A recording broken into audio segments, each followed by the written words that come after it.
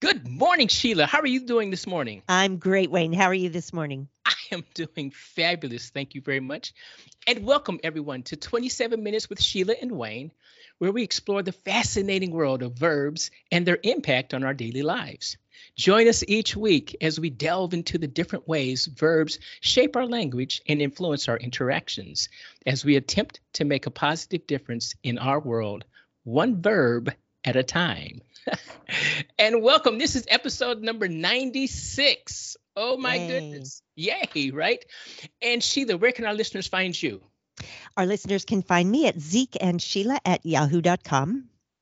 And they can send me an email at wayne@mindsyncing.com. And if you haven't heard us before, that's where you send the complaints, you send all the compliments and Right. everything else to Sheila. Exactly. Yes. And Sheila, I understand we have a special guest today. I am delighted to introduce our guest today who has chosen our verb. And our guest is Karen Schrum. I'm going to give a brief introduction here. She's the founder of 2 Illuminate LLC, and that's a number 2, and which is an executive coaching and consulting firm. Her purpose is to help individuals, leaders, and organizations to create results with mindfulness and compassion. Karen has over 20 years of experience coaching and advising C-suite leaders. She enables leaders at all levels to grow organically, leveraging a unique perspective gained only from being an ICF certified coach, that's an International Coaching Federation coach, a Big Four partner, and a senior government executive. And Karen, welcome. Welcome back, I should say, to our podcast. Thank you so much, Sheila, and thank you so much, Wayne. It is an absolute delight to be back with you and your listeners today. So thank you for having me. Well, you are quite welcome. And I noticed, oh wait, that was our verb from last time when you were Noticed. on the podcast. Notice, yes. But Sheila, what is our verb for today? Our verb that Karen picked out, which I love, is to choose. And my first definition is to pick out or select someone or something as being the best or most appropriate of 2 or more alternatives. Ah, and I That's have a few more, okay. which you probably knew that. I- yep. One is to decide what you want from 2 or more things or possibilities. To decide to do something. The next one is to think about which one of the several things is the one that you want and take action to get it. Ah. The last 2, to select freely and after consideration. And the last one, to take an alternative. So pretty Okay. similar. Yes. Well, And so yeah, go ahead, Wayne. I was going to ask Karen, how did you come up with choose? Why did you choose?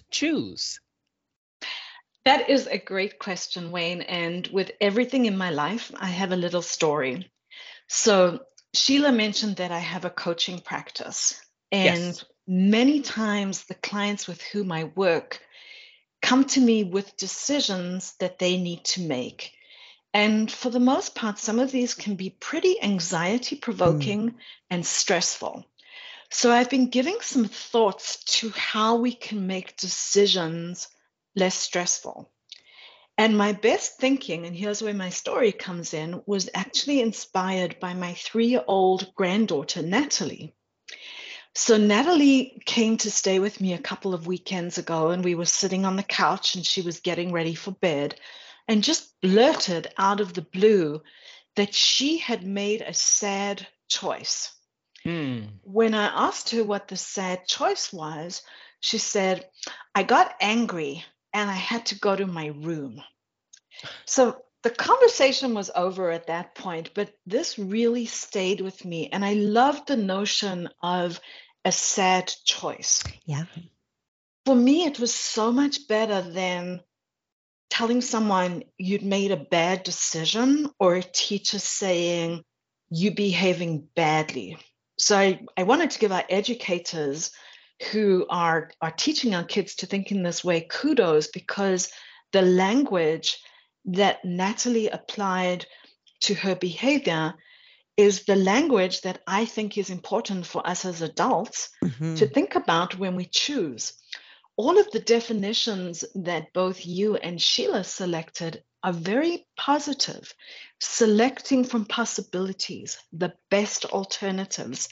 So there's something very impactful and very positive about decision making and bringing the element of choose into it. And I wanted to explore some of those ideas with both of you on our call today. Oh, excellent. And I think that it's very apropos. And I also have a trivia question for us. And the trivia question is, and we will give the answer at the end of the show. What is the most common reason we tend to have difficulty in choosing something? And I say the most common because I went and did some research, and there's a lot of information out there, and a lot of people suggest it's one or the other. But this one hit the top more than the others did. So I'm going to use that as the most common reason. So, Okay. Thank you, Wayne. Yes. All right. So anyway, now, Sheila, how did you start off with this word? Actually, I want to kind of bounce off what Karen was just saying, because I always like looking for quotes. And I found some about using the language of choosing and the vocabulary in a way that moves us forward rather than leaves us stuck, if that makes sense. And so one of my favorite quotes is Viktor Frankl, who in addition to creating logotherapy and psychology, also was a prisoner in concentration camps during World War II. And his quote after that experience was, "Everything can be taken away from a man but one thing, the last of the human freedoms, to choose one's attitude in any given set of circumstances, to choose one's own way." And that kind of bounces off what, Karen, you were just saying. And I'd love to hear more about your thoughts about choosing. Sheila, that's wonderful, because one of the critical things that I think about with the word choose, and it bounces off your quote, is that we have agency to craft our lives because we can choose. In any given day, and I'm sure Wayne has a number associated with this. I think so. We have, from the minute we wake up, from the minute we open our eyes to the minute we close them at night, we are confronted with the opportunity to choose how we're going to show up.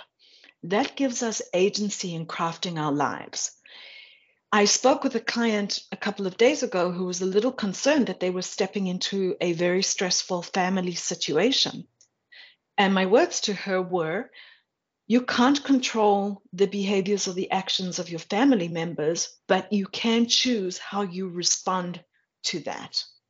And that really picks up on that quotation that you had just said. We can't control what's around us, but we truly can control our attitude or our response to the myriad of things that we have to choose from in any given day. I like that, and I'm going to tell you 2 reasons why. You're right. I do have a number for you. And it's been said that we make somewhere between 27 and 35,000 decisions a day. Oh.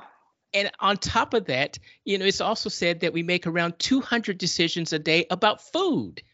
So, well, that's a lot lower than I would have anticipated. Well, fries or onion rings. There's only a couple of things I can do. And you're right. And why I also like what you said, here's number 2, is because attitude. I just talked to a group, I think it was 2 weeks ago, and this is not mine. I've taken this from someone else, and other people have heard it too. But attitude is 100%. And when I talk about leadership, I tell my clients, you have to show up every day. Much like a mom has to show up every day. There's no day off. You can't be sick. I'm sorry. No, you got to be a mom 24/7. And as a leader, you have to show up every day. And it's all about attitude. And I said, and you have to bring 100% attitude to work with you every day. And, oh, by the way, attitude equals 100%.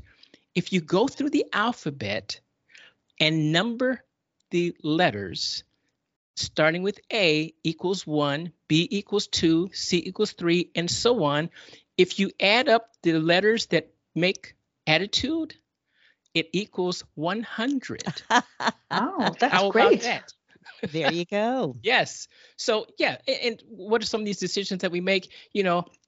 think about it. What shirt do I want to wear, or which pair of shoes should I choose, and how about socks? Oh, do I need a coat or not, or do I need an umbrella?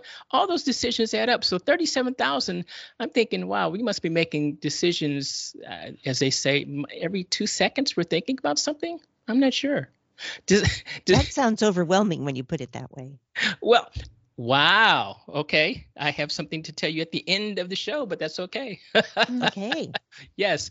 Oh, and okay, and Karen, I loved where you were going, so I'll let you continue, please, because I'm fascinated by what you were saying. Mm-hmm. So thank you so much, Wayne. And I love the emphasis on leadership, because anybody who is in a leadership role, regardless of what the type of organization is, you are literally confronted by choices and decision making throughout the entire day, which brings me into sort of the next point. Leaders have, and we all do, and Sheila, you talked about this as well. It's a ton of decisions in any given day. Some are more impactful than others. Mm-hmm. The decisions that are going to be more impactful, we tend to place a lot of weight on making those decisions. And I think that's where people tend to get anxious or get us tied up in knots. A leader making a decision that's going to impact a number of people's jobs or a number of people's lives, that's a pretty weighty and significant decision. Yes. And as I was thinking about this, I was thinking that recognizing that when we have a decision or a choice to make, that decision or choice is likely going to be grounded in our value system. Mm-hmm. And for most of us, that value system is really solidly grounded. So the decision that we make is going to be generally in the right path because it's going to be in alignment with our values. And if we are compassionate, if we are well-intentioned, and if we are ethical, we will likely make compassionate, ethical, and well-intentioned decisions.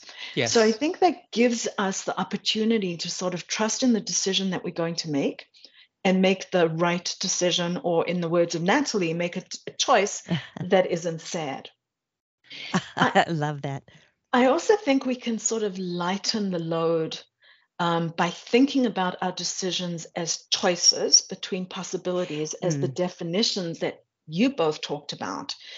Whereas a decision seems to be a lot more impactful and a lot harder. And key to recognizing this and giving both of you kudos for your discussion, I think it was last week on dreams, but you had a very, very powerful statement on actions. Any decision or any choice that we make is going to be accompanied by actions. And I think one of your quotes today had that. And so whatever choice we make during the day, a big one or a small one, there's likely going to be a series of actions which will help us to execute that choice effectively. And if we get to the end of the line and we realize that the choice that we made really isn't right for us, we have agency. We still have the ability to change the course of our action. Yes, I that is so important, because so many times what paralyzes people in making choices or decisions is all the possibilities that could go wrong. And to know that you can then make another choice before it gets to that point is helpful. Exactly. And it coincides with risk as well. And I talked about this again a couple of days ago.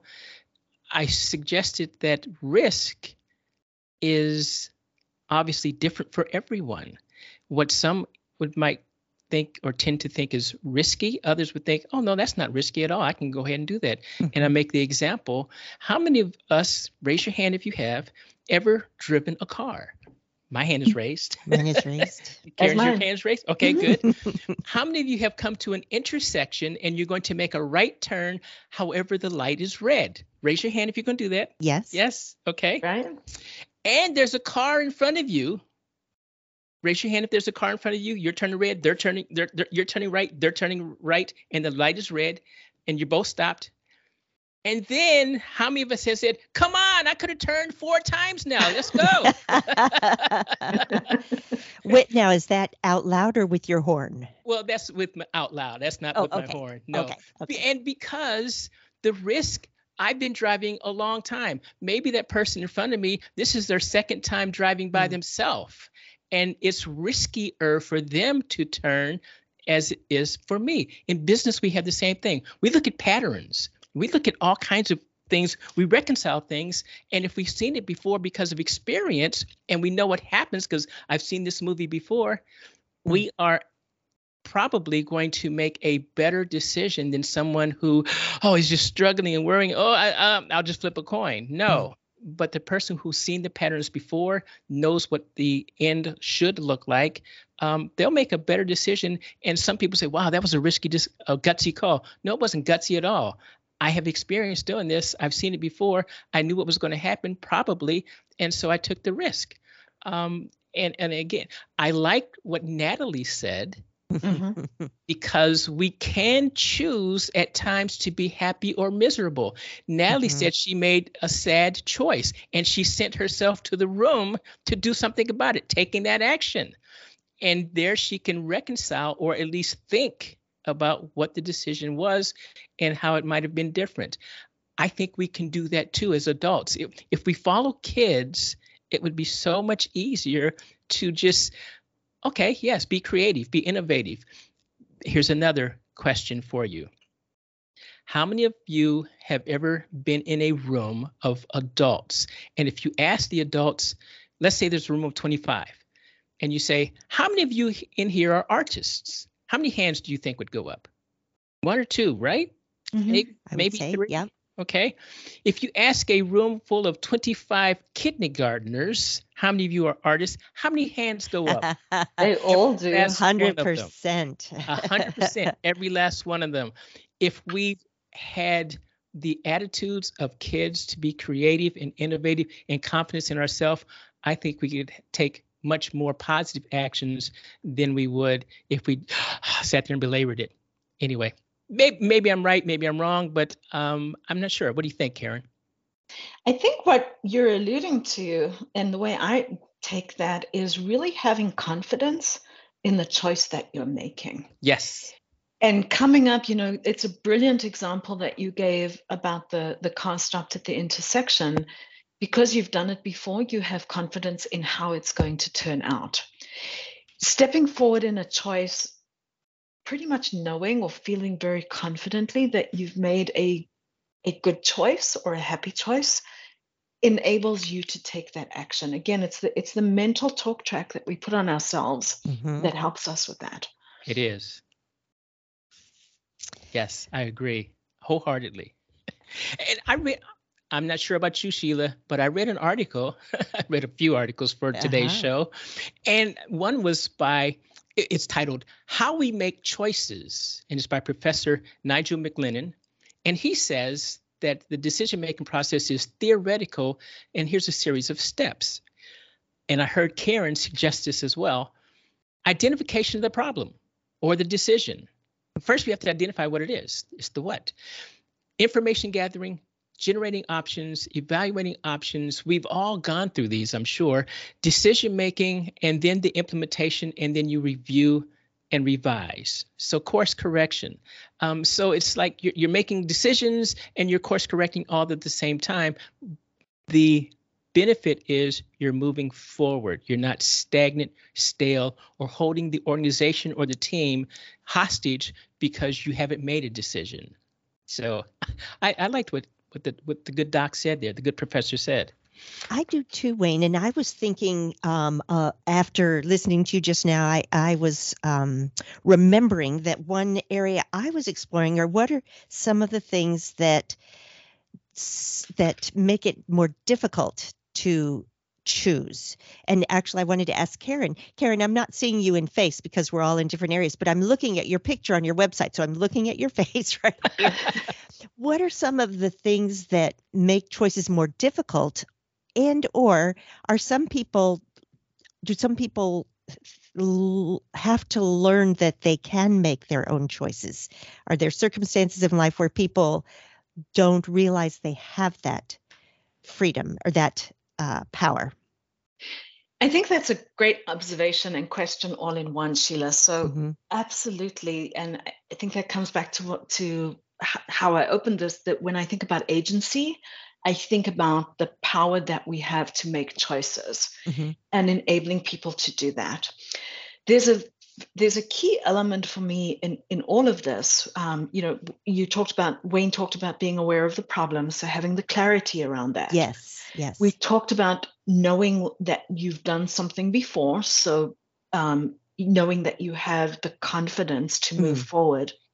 The last piece that I think is important to realize is a sense of compassion and a sense of self-compassion. And this is where I loved the teacher's or Natalie's choice around sad choice. Yeah. Yes. Because to me, sad is a much lighter judgment word than bad or right. Yes. So when you remove that sense of judgment and you think of a decision as sad, it's a little bit more fleeting. Or the result of a decision, it's a little bit more fleeting, and it's an emotion that will pass. It is not a thing that's going to end up as right or wrong. And I think about this, one of you, I think it was Wayne, talked about the number of food decisions we make during a day. 200. Right. So all of us are and a lot of us are on this ideal of having a very healthy lifestyle that involves food and exercise. What if I got off this call and I decided to indulge in a humongous piece of chocolate cake? Would I berate myself for that choice? Or would I say, you know what? You didn't do so good today, but maybe at lunch you can have a salad and that will be a little bit lighter. That compassion to say, oh my God, I ruined my diet. I messed up with a whole piece of chocolate cake. What am I going to do? That prevents people from moving forward. But when you're more gentle with yourself and you say, I've got a choice, I can rejigger this, I can do something different, it enables you to put the choice in perspective and move forward from that. So I think that element of self-compassion is very critical in helping people to make decisions and make choices.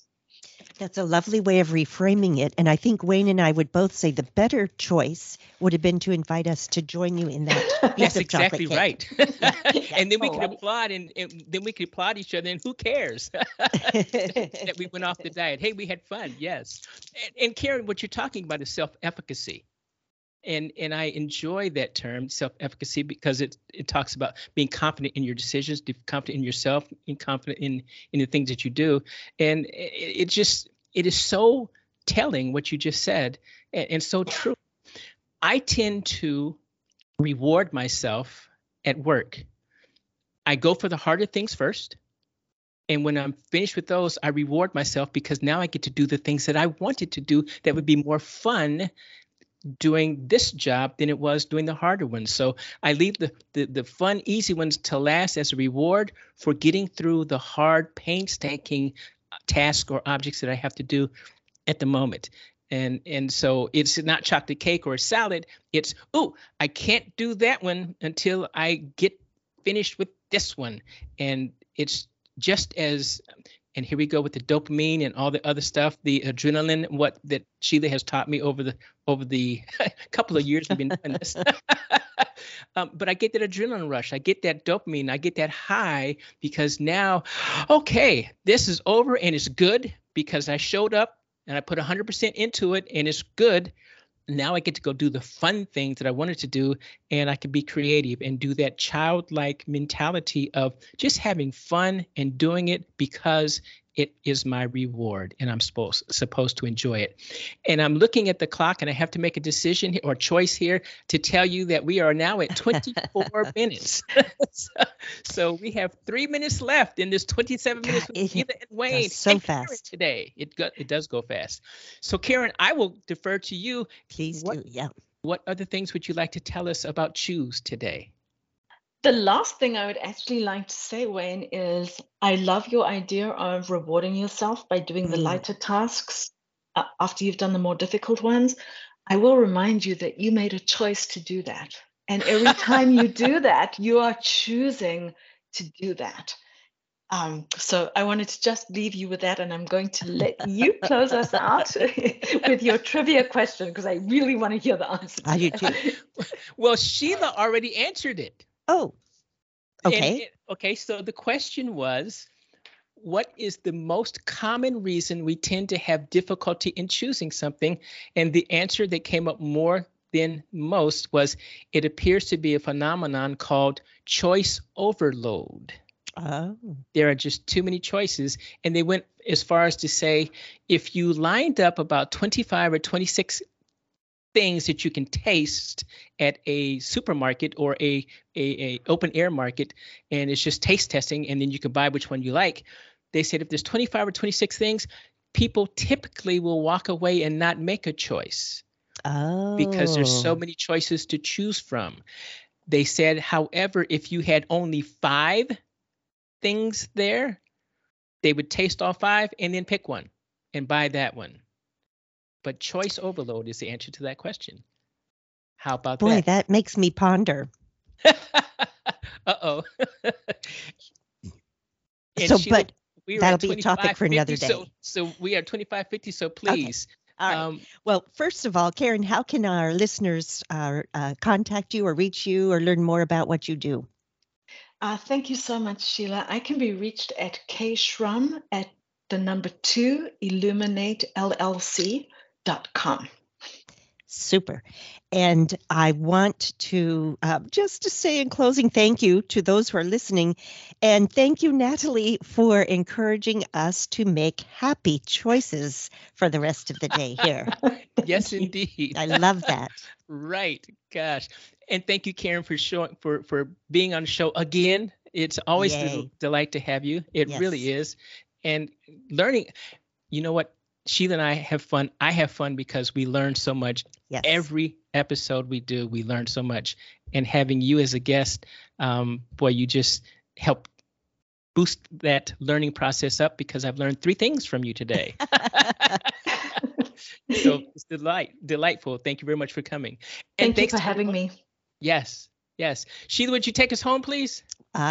We look forward to talking with you all next week and have a lovely week in the meantime. Thank you. Thank you, everyone. Thanks, Sheila. Thanks, Karen. Bye-bye. Bye-bye. Thank you.